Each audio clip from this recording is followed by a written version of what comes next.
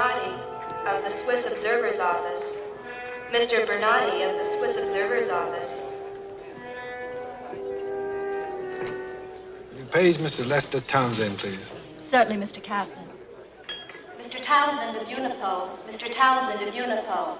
Please call at the communications desk of the public lounge.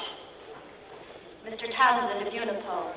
Please call at the communications desk of the public lounge. Miss Knox of Salon. United States Secretary, please. Mr. Kaplan. Yes? You wanted to see Mr. Townsend. Yes. This is Mr. Townsend. How do you do, Mr. Kaplan? This isn't Mr. Townsend. Yes, it is. Well, there must be some mistake. Mr. Lester Townsend? That's me. What can I do for you? Mr. Marty, delegation to Pakistan. Please call the public lounge. Are you the Townsend who lives in Glen Cove? That's right. Are we neighbors? A large red brick house with a curved tree-lined driveway? That's the one. Were you at home last night, Mr. Townsend? You mean in Glen Cove? Yes. No, I've been staying in my apartment here in town for the last month. I always do when we're in session here. Oh, what about Mrs. Townsend? My wife has been dead for many years. Oh, Now, Mr. Kaplan, what's this all Mr. about? Craig of the Secretariat. now, forgive me, but who are those people living in your house? What people? The house is completely closed up. Just the gardener and his wife living in the grounds. Now, Mr. Kaplan, suppose you tell me who you are and what you want. Well, please, just... Look, do you know this man?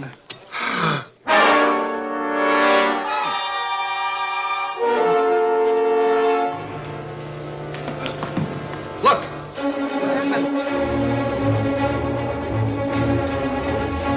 He's got a knife! Look out! Listen to me, I had nothing to do with this. Call the police! Wait a minute, don't come any nearer. You get back.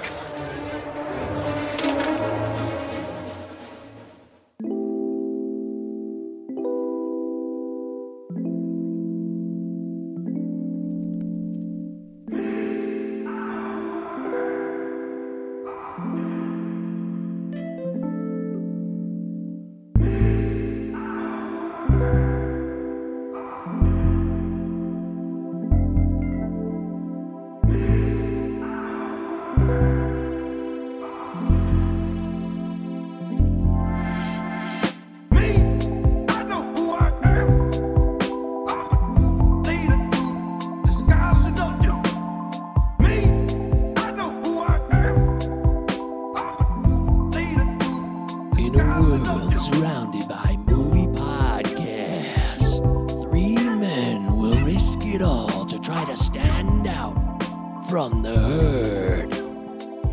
It's a Cinema 9 podcast with your hosts, Eric Brandstrom, Michael Govier, and Travis Roy. Coming to a speaker near you right now.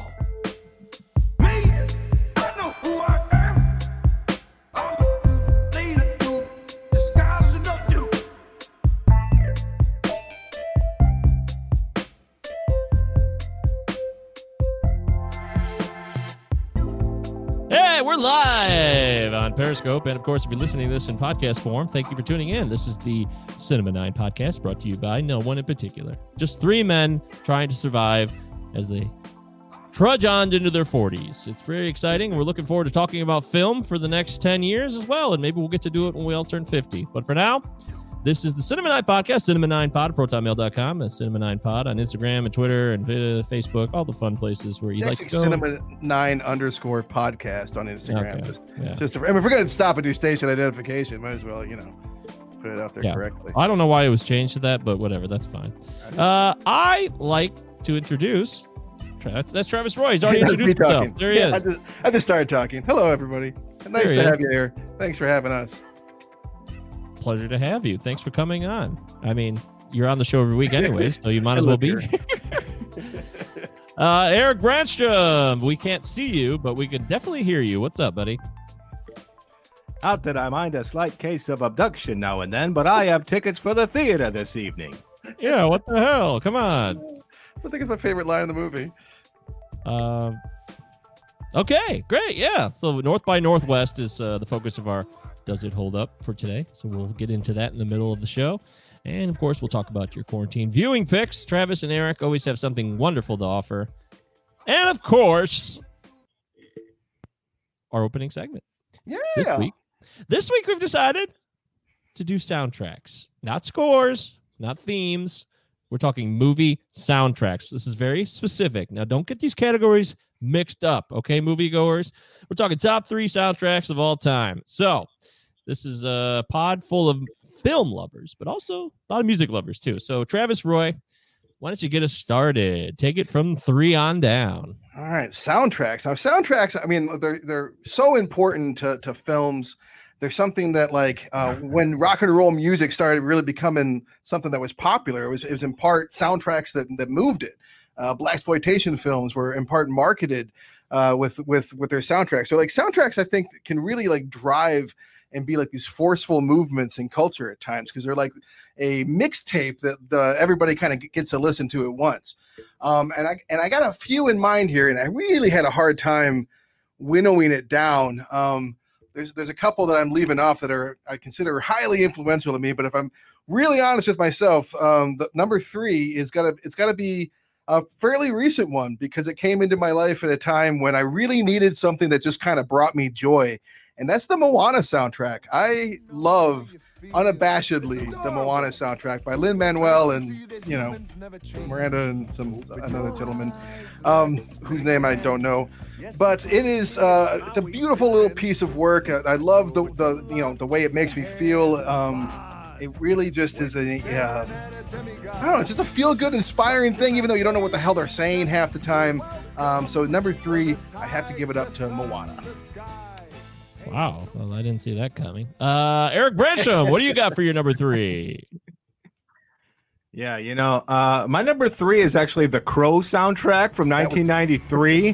That was almost my older brother Marty would bring this video home every single night from the Meyer video store, and we would watch it on full blast, like 1 a.m, and it really got me into kind of like the 90s, like dark rock grungy scene with, that's the first time I really remember hearing Rage with Darkness, and of course Big Empty from STP. We had Helmet coming in with Milk Toast, and of course the gorgeous Joy Division cover, Dead Souls by 9 Inch Nails. Back in the early 90s, there was this 800 number, 1-800-MUSIC NOW. Is this ringing any bells, you guys? Yeah, it is. So I would call this number, and I would like act like I was gonna buy the Crow soundtrack just so I could hear like little clips, because they would play 30 seconds before it like cut you off and try to get you to spend like $30 on a goddamn album. So I'm going with the Crow. Great choice. Great call. Great job. I'm glad someone brought it up, because I really felt bad knocking it off my list. Oh, no, bud. No. Oh, bud. My number 3 it's an obvious choice. It's Pulp Fiction soundtrack. It's like a huge part of my life in 1994, 95. Listened to it every day, and did all the quotes in between with the interludes. And it was just a hugely influential and constantly in rotation soundtrack. I know the whole thing inside and out, even that stupid Statler Brothers song, which I would never like in real life. But in the film, it got to me. I liked it. I like Cotton Flowers on the Wall. It doesn't bother me at all. So I really enjoyed the Pulp Fiction soundtrack because it was kitschy, and it really just kind of caught me in a time in my life where we'd all be in. Well, I was in drama in 9th grade, and we would be doing drama club stuff, and that was like a huge part of our life. So I want to make sure that I remember that, because I enjoyed that. Very nice. Pulp Fiction soundtrack. Very nice. Fun. Tarantino has some pretty great soundtracks. Yeah. Oh, absolutely. Pumped a lot of 70s into our generation, which was well welcome. Sing the sound of the 70s. All right, hey, Travis, what do you got for number 2? My number 2. So I don't listen to this one a ton anymore, admittedly, but like a lot of people I know, I was like into like a pretty screamo hardcore punk scene for like the late 90s, early 2000s. And then abruptly, a lot of us kind of pivoted to Americana and like bluegrass and like this very rootsy, kind of very different scene. And I think that a big reason for that is that collectively, all at once, we started listening to the "Oh Brother, Where Art Thou" soundtrack. I think that has a lot to do with with that kind of cultural turn. I grew up with a bluegrass tradition in my family, but it's very religious, very spiritual music that kind of like, you know, in my adulthood didn't really resonate with me. And I kind of felt like it wasn't something I could have also be my own. It felt like my ancestors' music, my family's music. And after this soundtrack, it really opened a door for like a secular bluegrass, and I'm really appreciative for it. And it's a great movie and a great soundtrack, and deserves to be on the list. Yeah, absolutely. Didn't it win like best album of the year at the Grammy? Mitch Albom. I believe it. I think it did. I mean, it certainly made. I mean, it was certainly a big, tremendous, like big impact soundtrack of that time. What about the Deep Impact soundtrack? I don't recall that one. The score, however, was sweeping. I was getting confused with the Armageddon soundtrack, but yeah, whatever. Who cares? Yeah, Aerosmith. Okay. God help us. What do you got for number 2, Eric Branchron? Well, you know, I mean, I know people love this movie. I'm not like goo goo gaga over the film, but I just fucking love the soundtrack because it transports me back to the 90s where I just feel like I feel really happy. And you got so many great artists on it. It's Empire Records soundtrack from '96. Oh, so what's the problem? Why judgment? Dude, Judge-free zone. It's the Cranberries. Toad the Wet Sprocket, Better Than Ezra. And listen to all these bands. Still. Sugar High. More. Look, you want to that's sing Sugar High dumb. with Renelle Zellweger? That is terrible. Okay, Sugar everyone High. mutes it at that point. Everyone mutes Sugar High. Watching Saturday Night Live. Is Gwar on that soundtrack? What? Fucking A, right? You know Gwar's the in the lyrics? soundtrack. Fucking better be. Yeah, of course I know the lyrics. I've seen Empire Records 800 times. I like the soundtrack. I'm just being... Listen, you got the breaking things down at the very end. You cannot walk away from that movie without a big smile on your face, and that's thanks to a really fun fucking soundtrack. All right. I don't have any beef with that. I like that. Mike approves.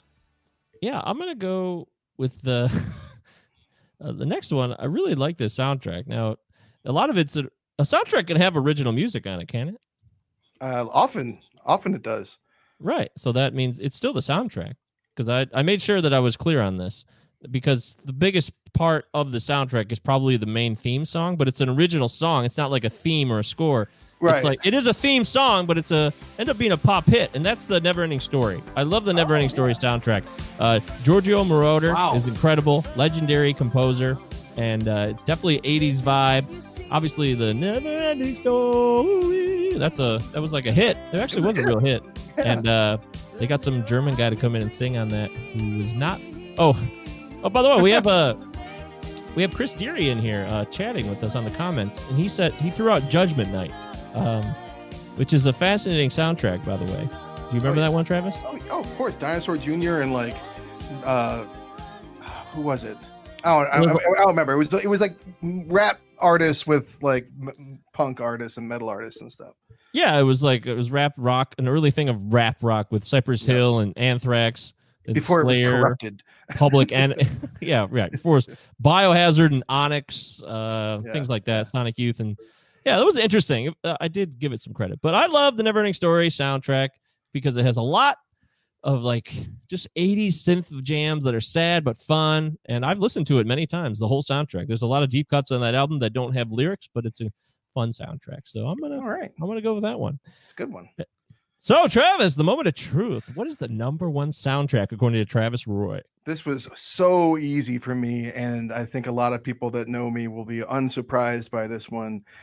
For me, it is hands down from 1992, the Singles soundtrack from the Cameron Crowe movie Singles. I adore the soundtrack. I listen to it still all the time. It's got not one, but two of the best Pearl Jam songs ever, including Breath, which is an amazing song. It's got the first stuff that Paul Westerberg did after he left Replacements, and it's probably some of the best stuff of his career, I think, personally. It's got the best Smashing Pumpkins song on there, and it's got the only good Mother Love Bone song on there, but Chloe Dancer, Crown of Thorns, like the other stuff by them, I wish I liked it, but that song fucking floors me. Like, that's one of those songs that just like can't listen to it drunk. I'll be reduced to fucking a wobbly mess. So yeah, singles soundtrack. Got to give it up. That's certainly like going to be in the running. I thought about it hard, and I decided to let someone else probably choose it, and you did. So good job. Gotcha.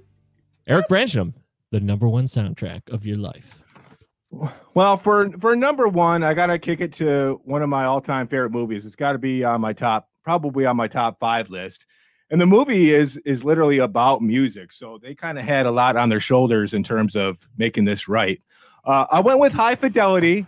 So for a lot of different reasons. I mean, the narrative of the story blends so well with the song choices that are brought to the table. Elton John, Dylan, of course, Stevie Wonder, Beta Band. Oh, yeah. Of course, the boss himself shows up for a little bit. So there's just so much saturation in the music for this one. And even some of the cast members themselves, we got Marie DeSalle, Barry John, the Uptown Five. So the whole movie is just a celebration of music. And thankfully, the soundtrack comes through in a big way. It just makes you feel so good. Great choice, man. Wow. Well, I got to say, I saw that coming from somewhere. Again, I left that one for someone to choose, and they came through. So what do you know? Right. Hey, we're all from the same. Well, we're all from the same age, and it's sometimes there's some predictability to it. You're right. Well, we know each other. I mean, it's Hey, you don't know me. Yeah. Okay. All right. So it's time for Michael Gobier's number one choice. Boy, this is separates. Pressure's on, buddy. It's like, wow. I was thinking, I wanted to give an honorable mention, and I know this movie's being chastised now in the world we live in, but the Forrest Gump soundtrack was a double disc blowout of the entire lexicon of rock and roll, and it was great because it's really cheating. They basically just took like 20 years of like classic rock and like early rock and roll from the 50s, and it's not really a fair soundtrack. It's just like, hey, let's blow the budget like $20 million just on songs alone. It's the best of the mid 20th century. Here you go. Yeah, exactly. Bob Seger and the Young Bloods, everything. So anyways, I won't choose that. I will choose the Boogie Nights soundtrack though, because it's really set the standard. Martin Scorsese's had some great soundtracks, and I wanted to maybe throw the Goodfellas one in there because the Goodfellas soundtrack is fantastic. Mm-hmm. But I'm going to go Boogie Nights because I thought that PTA actually used music better than Scorsese did. And that's saying a lot. In this film in particular, the music is crucial to it. I mean, the pool scene where it's like, it's just going on for like a half hour, and you get there's like 4 or 5 songs played through that whole pool scene. Like the first time they're at Jack's party when everything's happy and cocaine's a new experience, And it's done so well, like where Amber Waves huffs a couple lines and she looks up and there's a Mark Wahlberg jumping off the diving board, and it's playing like, oh, I'm a lonely boy. It's good stuff. I love it. It's so well done. Thank you for that effort, PTA. And it gave an entire generation a whole new appreciation of Night Ranger. That's important. Yes, exactly. That scene alone is fantastic. And even when spoiler alert, the movie's 23 years old. Bill Macy blows his head off, and they use that "Do Your Thing" goes on for like 7 minutes, and then finally blows his head off. That's the culmination of the song. Well done. Yeah. So hey, did we leave something out? I mean, we only chose 3 apiece. There's so many soundtracks out there. What can you do? It's tough. We did the best we could. We definitely picked movies like that, like 40-year-old guys would pick, largely. Well, I should have picked the Drive soundtrack. That was a tough. I almost picked the Drive soundtrack. So good. And I regret that actually, that I just said it out loud. I didn't choose it. I'm choosing an honorable mention. Okay. Absolutely. Late edition. So let us know, what would you prefer? What did we miss? cinema9pod@protonmail.com. Send us an email, or you can DM us. cinema9pod_podcast. Just rolls right off the tongue. Yeah, is that what it is? Yep. Yeah, sure. So hit us up there. You can find Cinema 9 Pod. Just search us. You know what I mean, Eric?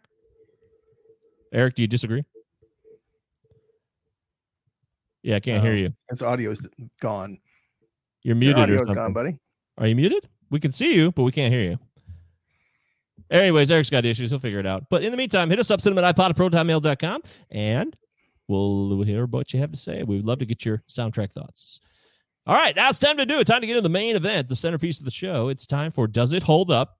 Now, this week's version, Does It Hold Up? It's a 65-year-old movie. It's a very old film. And It's from the 50s, 1959, right? North by 59, Northwest? yeah. 1959's North by Northwest. Would somebody start the bidding at $750, please? How do we know it's not a fake? It looks like a fake. Well, one thing we know, you're no fake. You're a genuine idiot. Thank you. I wonder if I could respectfully ask the gentleman to get into the spirit of the proceedings here? All right, I'll start it at 8. 800. Thank you. 900. 1,000 is bid. Go 12. 11. 11 is bid. Thank you. Go 12. I have 11. Go 12. Who'll say 12? 11 once. Who'll say 12? 11 twice. 12. Thank you. 12 is bid. I have 12. Go 13. Who'll say 13? $13. You mean 1,300, sir? No, I mean $13. That's more than it's worth. Done by the one and only Alfred Hitchcock, correct? Who? Alfred Hitchcock? Who directed I this never movie? heard. I don't know. I think this was an Al Smithy picture. I can't. Oh, remember. Bob Seger? I thought Bob Seger directed this.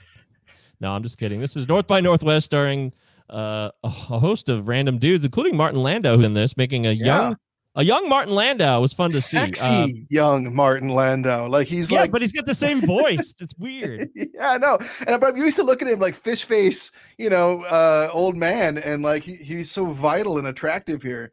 It was weird to hear when he first walked in the room in like the first 10 minutes when he starts talking. I'm like, oh my God, he sounds just like Martin Landau, but he's like, 20 years old or something. It was really strange to see. But the movie is North by Northwest, directed by Alfred Hitchcock and written by Ernest Lehman, starring Cary Grant, Eva Marie Saint, and James Mason, to name a few. Travis, do you recall the first time you saw this film? Obviously, you weren't born when this film came out, but do you remember seeing it the first time with parents or I don't know? I do. By myself. I would like to give a shout out first of all to Shortway Avenue. I don't know your actual name, sir, but Shortway Avenue on Instagram was the one that suggested this film, and it won the raffle. So thank you for that. Yes, for participating. We very much listener's choice. Listener's choice. And a little bit. I was like, kind of like last week with Back to the Future. I was like, well, this is already a classic. I don't think we necessarily need to check and see if it holds up. Eric, your audio is good. Welcome back. But for this movie, for me personally, I was really glad because like I grew up watching Hitchcock in like Alfred Hitchcock Presents and stuff. But in my teens, I got into Hitchcock. And this movie in particular was the one that I loved most and watched the most. So this is actually like the Hitchcock movie I've seen the most times, but it had been like 20 years probably since I watched it, like a lot of these other classics that we've been watching. So for me personally, it was like, does this still hold up in my mind? So it was a real pleasure to revisit it. I gotta say, and I'm looking forward to talking about it more. Okay, that's interesting. Eric, how long is you're a big fan of this film? So yeah, you've seen this film 25 times, right? So, yeah, I just bought the Blu-ray, which is remarkable since we're talking about probably one of my top 5 favorite scores of all time by the legendary Bernard Herrmann, and yeah, I've loved this movie since I was a teenager. It's probably top 3 Hitchcock material, and I just think it's a kind of a perfect film. I'm glad our guest listener picked it because it's one that we probably wouldn't have had the opportunity to sit down and talk about because we're going back over 60 years. But luckily for me, it's still just as vibrant and fresh as it was when it probably came out. So there's a lot to talk about. Wow. Okay. Yes. North by Northwest has some interesting ratings. Travis, any idea on the IMDb rating? I'm sure it's high. I'm going to guess like 8.1. Eric, do you know the answer? Yeah. I mean, I'd probably say 8.4, 8.5. Okay. Well, you did go over, so I think that means Travis wins if we're doing Price is Right rules. 8.3. 8.3 is the correct answer. Actual retail price. So highly rated IMDb. 99.94. Critic versus audience score on Rotten Tomatoes. That's outstanding. It's very similar to what we had with what was it? Last week's BTTF with Back to the Future. Yeah, right. Exactly. Gotta get back to time. And As far as the critics, I wonder on Rotten Tomatoes, do you think they were reviewing on Rotten Tomatoes in 1959? They were not. No? Just like bullseye.com was not reviewing in whatever the fuck year we were talking about last week. But I'm sure there is some reviews from the era, some contemporary reviews. What do we got? Well, this is bullshit. So there's one on the bottom from Tim Roby of the Daily Telegraph in the UK. And it says it's from September 17th, 1959. All right. But it doesn't have any words. It just says 5 out of 5. So that's bullshit. Boo. Thanks, Daily Telegraph. But up and down this page, guys, it's just red tomatoes. All I see is red. I don't see any green tomatoes, and I'm not kidding. I haven't seen one yet. 2 pages worth, 3 pages worth. People just love this film. Even the critics have rich imagery. At times, it seems Hitchcock is kidding his own penchant for the bizarre, but his sardonic attitude is so deftly handled, it only enhances the thrills. Shit like that. I mean, it kind of surprises me personally that some critics didn't actually fault it for what I love about it, which is kind of the frivolity and the playfulness, because Hitchcock pre-1959 was known for, some pretty intense melodrama and symbolism. And that's one of the reasons why he wanted to make this, is to kind of lighten things up and have some fun. So I'm surprised some critics weren't, throwing lettuce at it, saying, what happened to your heart streak?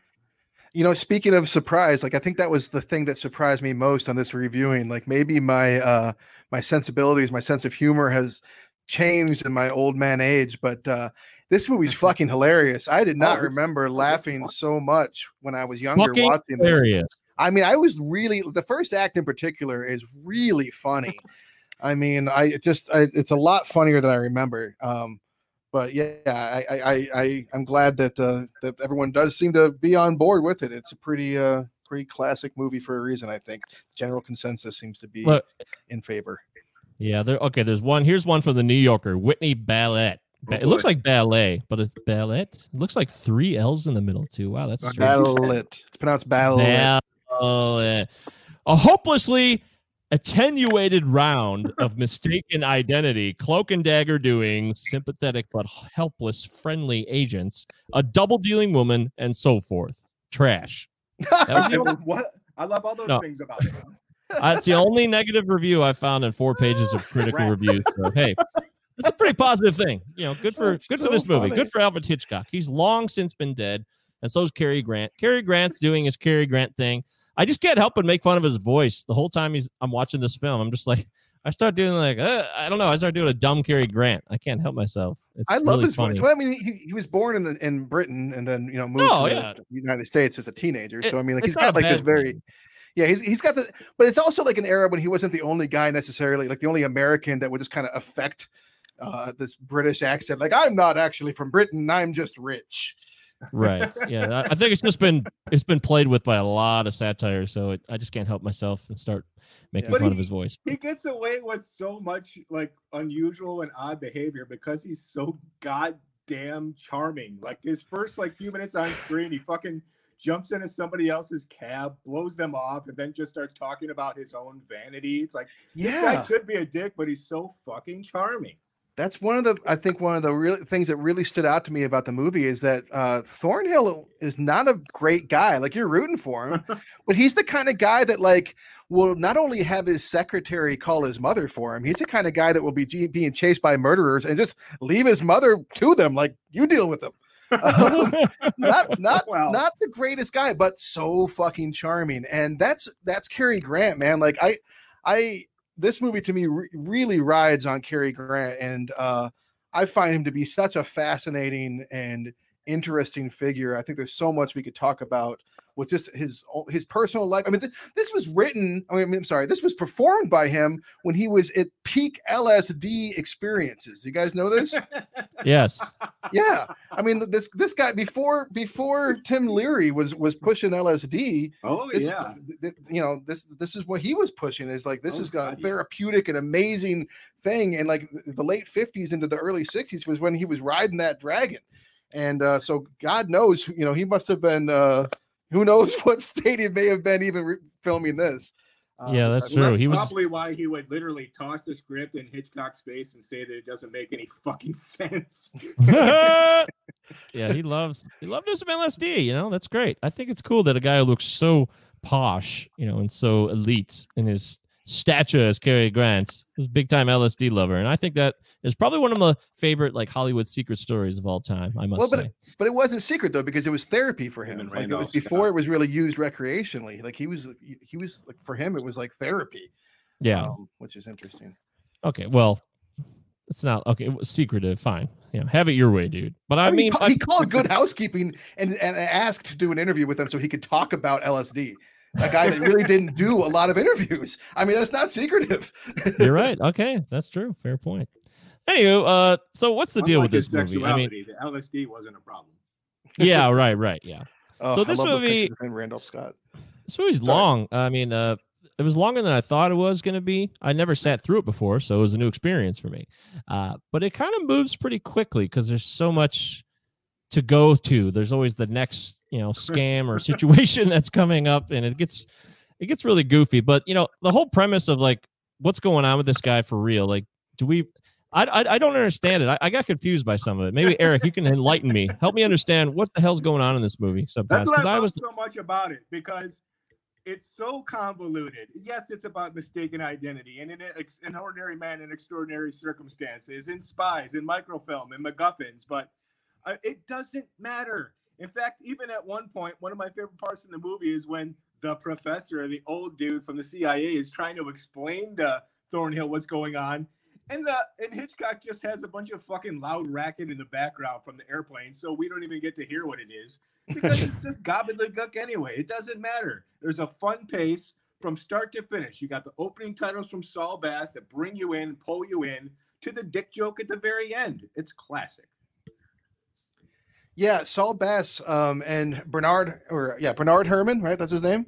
Yeah. So like that team up, you know, that's going to be really effective again the next year when he did Psycho. Yeah. But I also want to, you know, now on one hand, I think we can't talk about Alfred Hitchcock without pointing out the fact that like in 2016, he's one of the first guys to get pointed out in the Me Too movement. I mean, like there was a lot of very validated rumors about his behavior and treatment towards women, but you know, groping and ruining the career of like Tippi Hedren, that's pretty bad. So it's you know, that we have to address that, I think. But on the other hand, on the fun hand, I have to admit this is the best cameo appearance that he does because he like shows up right when his name is in the credits and like it's so like non-intrusive and just like, oh, there he is. He got out of the way early. I just love seeing him like try and get on that bus. It's very funny. Yeah, Hitchcock's a douchebag. Oh, and, yeah. You know, he's a great creator of film, but he's a scumbag. And there's this whole era is filled with scumbags. Probably everybody in this movie is a scumbag because anything that happens in the past is filled with scumbags because society progresses forward to a better standard. I don't know that and everybody needs to be canceled. So, but yeah, the Hitchcock. I've never been a big fan. I know that's probably like uncool to say. So it was easy for me to be dismissive of him. But this film was entertaining. I will say that it was more fun than I thought it was going to be. And I've also been familiar with some of the scenes, like you know the Mount Rushmore scene has been parodied many times, and the crop duster scene, crop dusting scene, of course. Yeah. I mean I could take this in any direction you want, Travis. I know you wrote notes on it, so I didn't take it that seriously. I thought the answer to this question is obvious to me, but in terms of what it does for you as a film, is it a great film? Is it funny? Is it scary? Is it just stupid?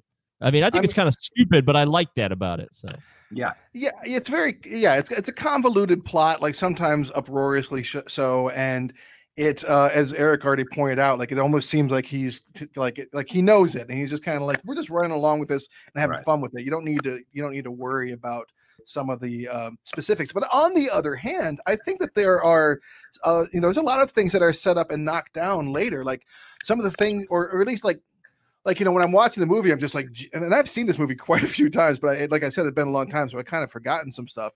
And as I was watching it, I had forgotten that Eve, the Eva Marie Saint's character, I'd forgotten that Eve was like this double agent spy, etc. When she first lets him on the train, I'm like, what the fuck? You know he's a murderer, and you're just like, you should probably come back to my room and we should fornicate. That sounds nice. And I'm like, this seems like a bad call. But like a lot of the things that seem kind of like they don't make sense do make sense later, except for one big thing that I'd like to point out and get out of the way early, which is when, early on when he's forced to get drunk, and I'd like to talk more about the car chase scene. But when he's plied with a pint of bourbon, right?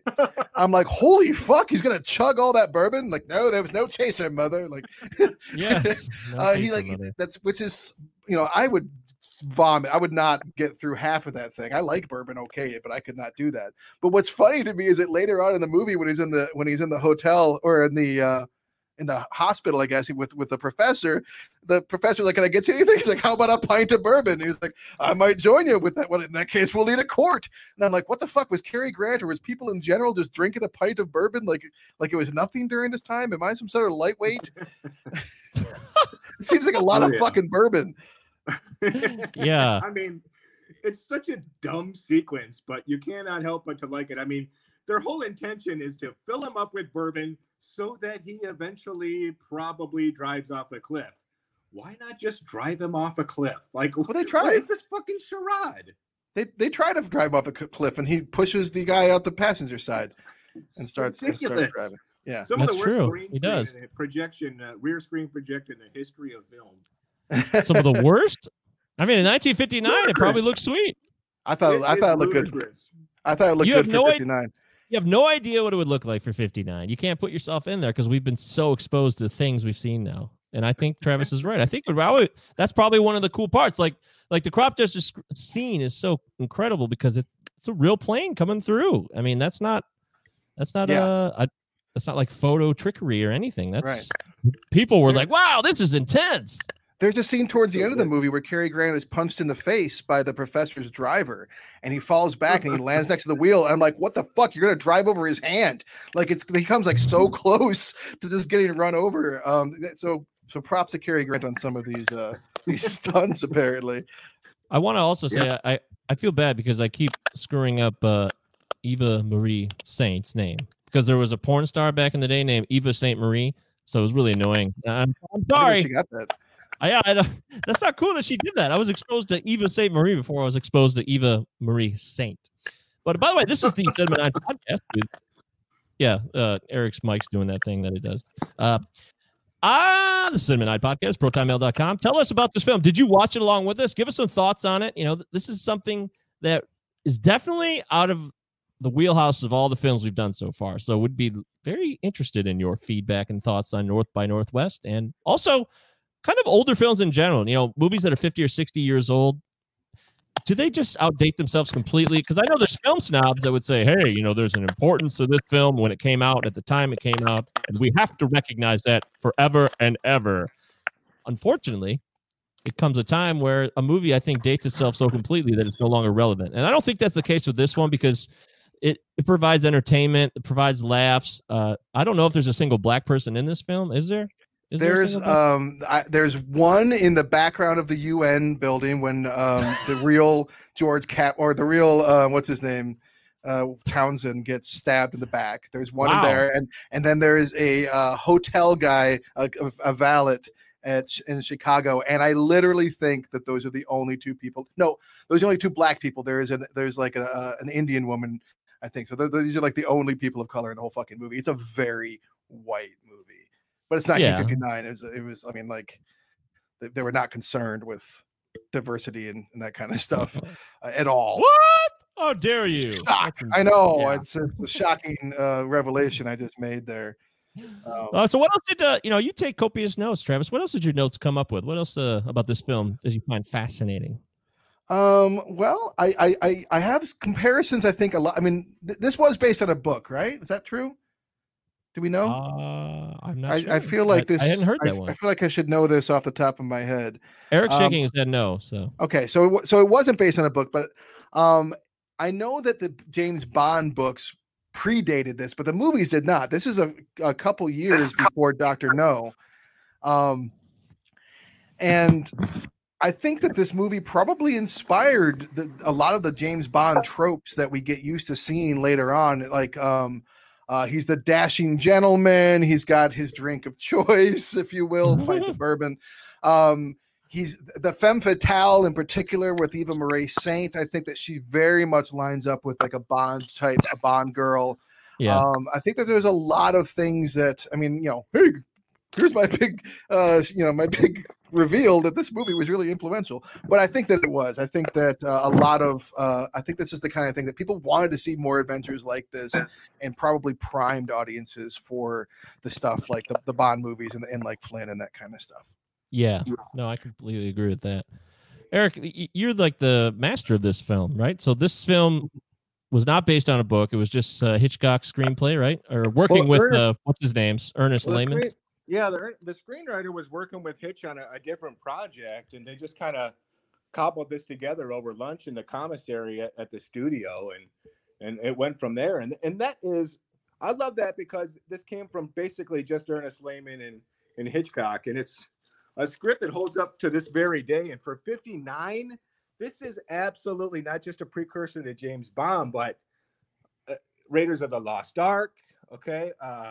And even like dumb shit like Big Trouble in Little China, Remo Williams. You didn't have globe-trotting heroes even in the late 50s. You had central heroes that did, like fascinating things in one environment or one land, like The Thief of Baghdad or things of that nature. But you did not have these globe-trotting heroes in a movie like this. So I think it really paved the way for adventure films in general. Mm-hmm.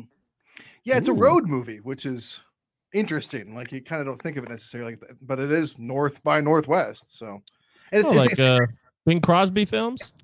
It's a planes, trains, and automobiles thing too. I mean, like it literally takes like every ride. But in terms of Hitchcock, to get back on him real quick, like I agree with Mike. I'm not the biggest Hitchcock fan. There are movies of his that I love, like this one and Rear Window. Birds, I watched that for the first time recently. That movie fucking sucks. Oh, that movie sucks. So good. It's poorly made. I mean, I couldn't do better, but like it just feels so like sloppy and thrown together. Like I compared to I compare it to this, like that shot of him running out of the UN, that matte painting shot that's like drastically, like it's just amazing. Like it looks so fucking good. There's so many shots in this movie that, like, I know they did a Blu-ray edition of Eric, you said you got it, I believe, right? Yeah. I'd love to see this on Blu-ray. I watched it in HD, so I guess I don't need to, but it looked fantastic. And I mean, it's still just like a beautifully shot and composed film. And for that reason alone, it's partly why I think it holds up so well. Yeah. Wow.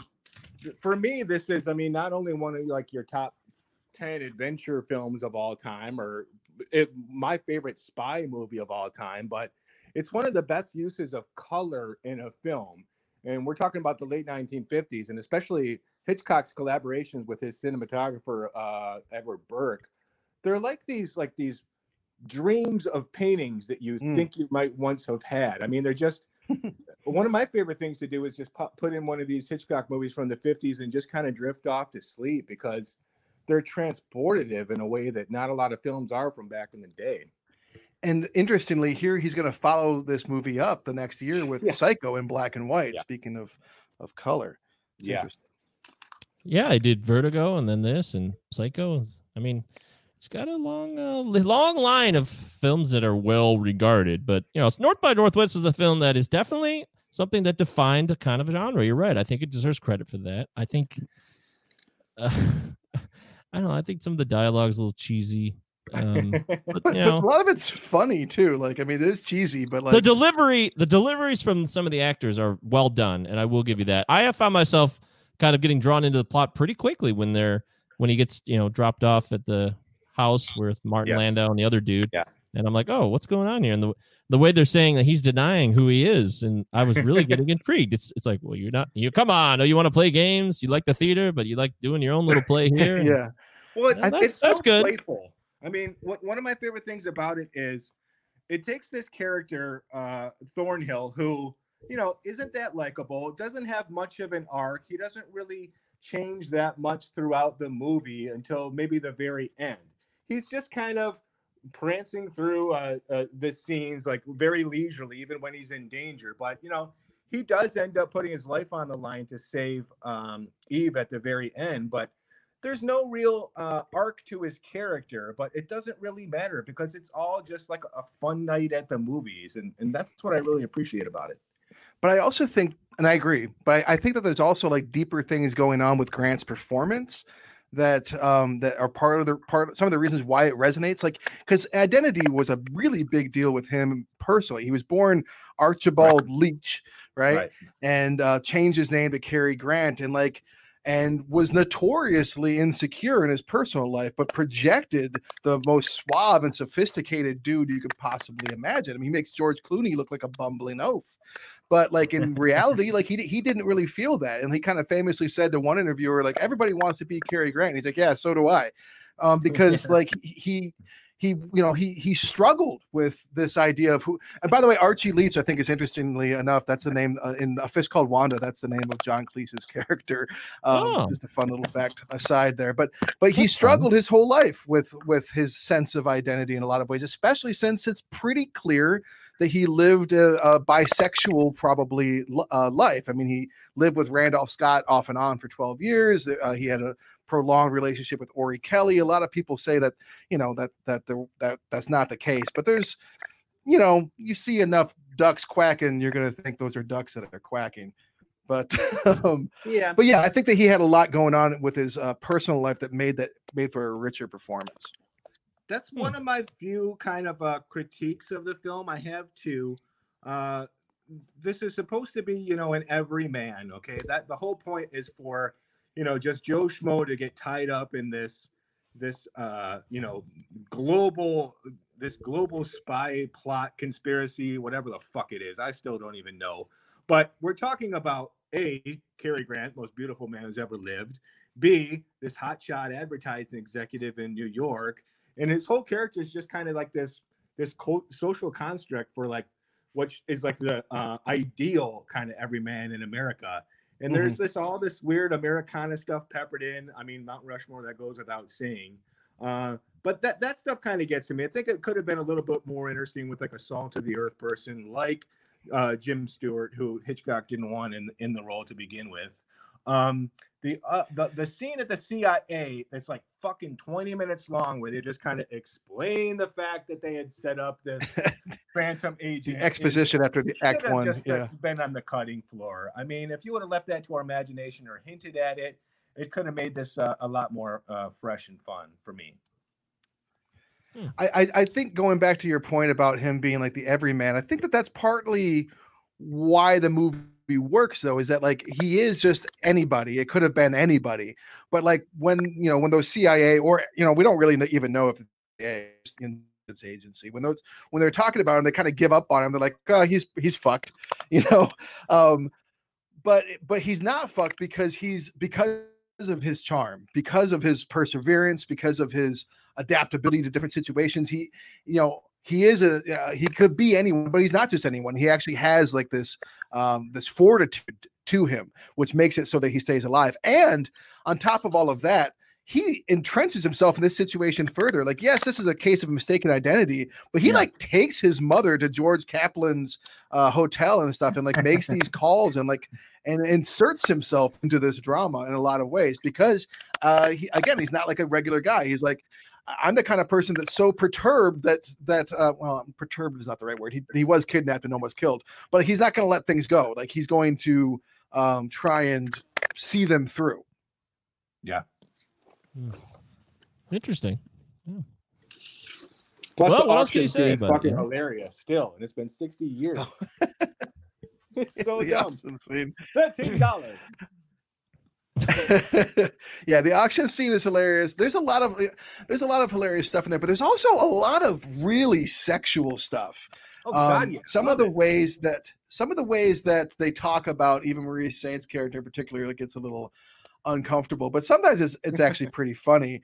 But my favorite moment, I mean, talk about a James Bond type ending. Like, I thought Christmas only came once a year. The movie ends with him pulling her into bed and then a train going into a tunnel. Like the least subtle imagery in film history. It's so fucking funny. Awesome. What a way to end a movie.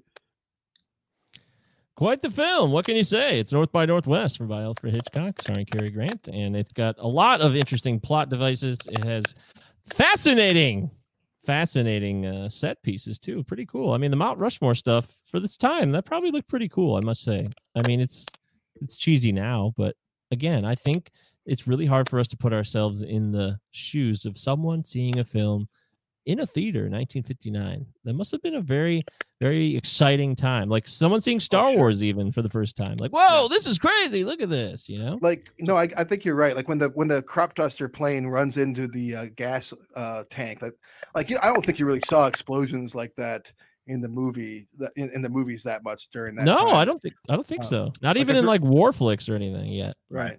A dramatic climax on the face of Mount Rushmore. I think his house is near Mount Rushmore. Near Mount Rushmore? It's fucking on Mount Rushmore.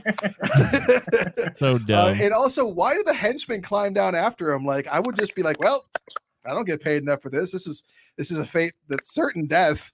These are dedicated henchmen, dude. Come on. They go the extra mile. That's why they passed the background check, because they knew they would go all the way.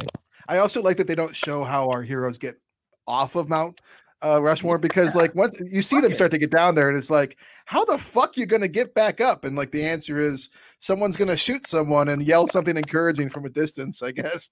Yeah. I don't know. True. Yeah, fuck it, just wrap it up. It doesn't matter. Have the dick go into the tunnel. It is just a lot of fun, I guess, and that's okay. Yeah, fun's fine. Anything else, gentlemen? Anything else you'd like to add about North by Northwest? Could this be remade? Sure. I don't see why not. I mean, it's the story's there, and there's plenty of actors that could fill the voids on this. I mean, you made fun of George Clooney, but I love someone.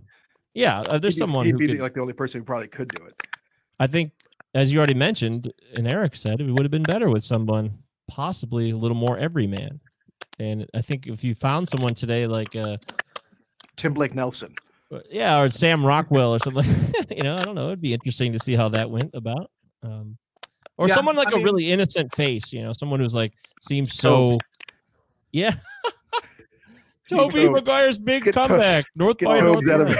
Get Tobes out of retirement for the I'd love North to see by that. Northwest. South by Southeast, starring Tobey Maguire. Right. South by Southwest. They go to the South by Southwest conference and everything. They get paid for part of the filming. It'd be great. So. All right. Well, should we do our final thoughts on the film here? Yeah. I mean, If exhausted your else to say about this commentary film. I really don't. I thought it was okay. I mean, I thought as a film that was, it's kind of fun, but I don't know why it's so legendary. I do understand who it's made by has a lot of the prowess behind it.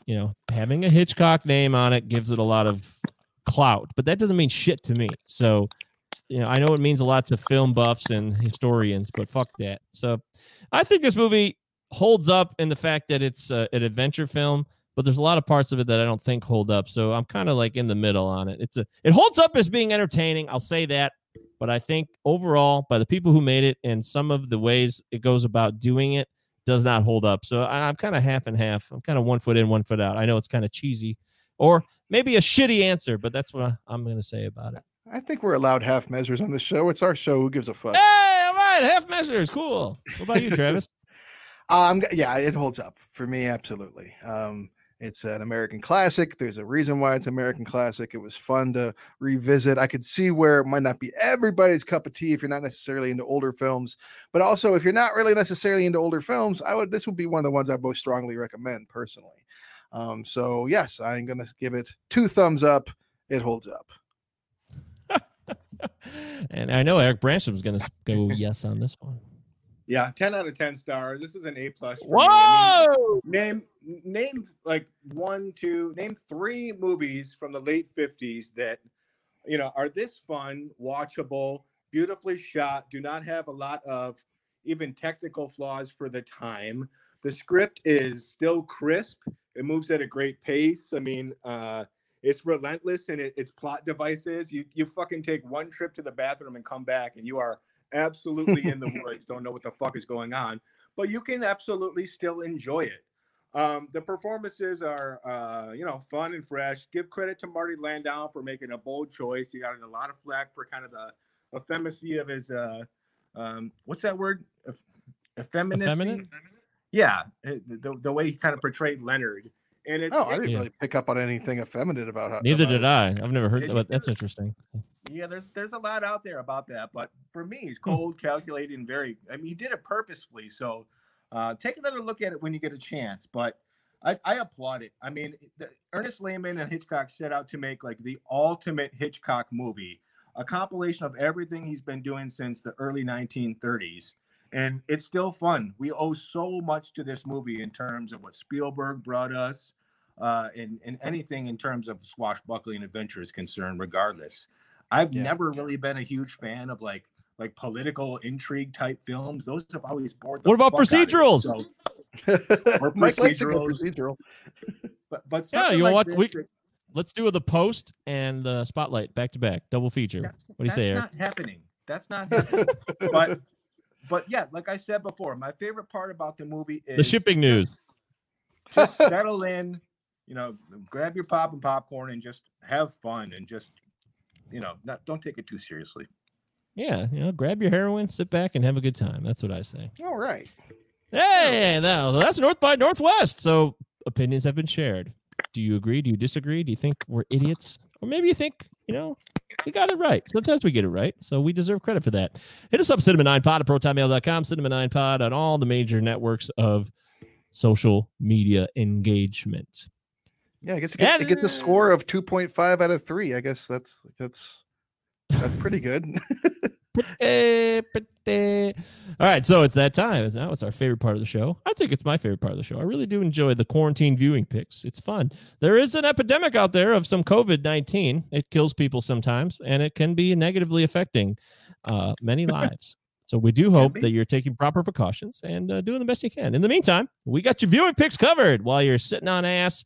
Here's what you'll need to be watching. Travis Roy, take it away. Well, I watched some movies this week, like I always do. Yay! I watched The Wretched, and I put from last year. I put a review up on Instagram. Check that out. The Wretched. I liked it a lot. I watched Get Low from 2010. Have you guys seen this movie? Sounds familiar. Aaron Schneider directed this film. It's not the last role that Robert Duvall has done. It's the last starring role that he's done. Because he was in the Judge in 2014. Right. Yeah, and The Judge was good. But he was the best actor, not a win, but for Get Low. And Bill Murray's in there as well. Sissy Spacek is in there. It's a really nice period piece. Don't forget Major Dad. Don't forget Gerald McRaney, who's also in this movie. That's Major Dad. And didn't he play Major Dad? Yeah. Yeah, Gerald McRaney, who just had a birthday recently. Happy birthday, Gerald McRaney. Hey, he was great in Deadwood. Dude, he's the best part of Deadwood. I fucking love him in that movie. Oh, yeah, I agree. Yeah, he's fantastic. I watched Project Power. It was good. What the fuck is up with this film, man? I've been getting bombarded with advertisements from that thing for like 2 weeks. I've seen Joseph Gordon-Levitt take a bullet off the face. Yeah, and I've seen like people turn into like super duper humans for 5 minutes. You just summed up the movie. It's an action movie. It's a superhero movie. It's if you like that kind of thing, you'll like this. If you don't like that kind of thing, avoid it. The last thing I watched. Okay, a couple things. One, I recently said to someone on the internets, I think from the Cinema 9 podcast thing, that I'd never seen a Seth Rogen movie that I didn't like. And then I watched American Pickle, and now I know which Seth Rogen movie I like the least. It's called American Pickle. The guy gets frozen in brine, or he gets trapped in brine for 100 years. Yeah, and that's not even the pro. Like it's a misfire, unfortunately. It seems like they would rely on really shitty jokes when you have someone who gets stuck like 100 years in the past. It's just there's a lot of ways that it goes wrong. But it's Seth Rogen acting against Seth Rogen, and that's sort of fun. But the one I want to recommend the most, and it's streaming in a few different places. I found it streaming on some app called like iFood or some shit, but it's streaming in a bunch of different places. From 2007, there's a movie, the only movie directed by Justin Theroux, who's not known as a director, but he directed this movie called Dedication in 2007, starring Billy Crudup and Mandy Moore. Tom Wilson co-stars, and Diane Wiest also pops in for some really fun scenes. Yeah, Diane Wiest. But this movie, it's about like a trauma victim, like a PTSD adult, Billy Crudup, who is a vicious and mean, bad person who's also a children's book writer. And he's forced to like work with, it's a romance. He's forced to work with a new illustrator and kind of like pull him out of his shell and stuff. And there's some parts in the movie that are like kind of hard. It kind of hit some chords for me personally that were really close to home. But it's a powerful movie about love. And if you like Billy Crudup and you like independent film and you like Justin Theroux, I think it's one that people should give a watch, because I'd never even heard of it before, and I just kind of stumbled across it recently while I was looking up Justin Theroux kind of. And so yeah, Dedication from 2007. 2007. Let's try that again. Dedication. All right, excellent. Thank you, Travis. Another fine list of films to peruse this week. Eric Brandstrom, what do you got? What's cooking over there? I had to go on mute, not because I'm crackling a little bit, because I was laughing at my iFood. Where the fuck are they coming up with these apps to put movies on? I don't know. Oh my, so dumb. You guys aren't gonna believe this. I watched Top Gun again. Oh, 2 weeks in a row. Didn't you not like it very much? What are you, Aaron Worley? Have you seen Top Gun? So here's the thing. I've seen that movie. I didn't like it when I saw it last week, but I watched it again because my fam was in town. And they wanted to watch it. So I watched it again. And I loved it. Snooze. It's like, So I feel like really this is know the what's scene in going on with Tim my and Eric's, brain. the Tim and Eric movie when like want to watch it again. Like now you got to watch it again. Yeah, I don't know what was going on, but this latest viewing, I was like, it was super fun, and like I really liked the shots, and like the dialogue was crisp and fun, and it was like a really good time. So I might have to check my credit card at the door. Dude, because you I crashed it last week, had fun this week. You are a mercurial movie watcher, man. I Very swear. mercurial. It's either trash or gold to you. There's no fucking in betweens. It's been like this since I was a kid. I don't know how to I know. explain it, but God bless the late great Tony Scott, and that's all I have to say about that. But another movie I watched that you brought up earlier, I literally probably haven't seen since I was a kid, and it is The Neverending Story. It appeared back on Netflix recently, so that's probably why I haven't missed it, because I don't remember seeing it on a lot of platforms recently. But it popped up and I watched it. Wow, that is such a fucking unique movie. I never knew that it was A, Wolfgang Petersen, or B, a German film. I never knew that. Yeah. That has to be why it's just so unique Dark. and different and fucking dark Yeah. as shit. Yeah. In a good way. In a good way. The model work, the puppetry, that fucking like Gmork. What is that like black wolf thing at the very end? Scares the fuck out of me still. Yeah, it's Gmork. Still looks so Gmork. fucking awesome. Yeah. Yeah, Gmork's yeah, badass, dude. He's got the Nothing has got nothing on Gmork. Yeah, I mean, I was really impressed. I think that should be really heavily lauded. I mean, I sat there looking at Falkor when his face moves and everything, and this is fucking 1984.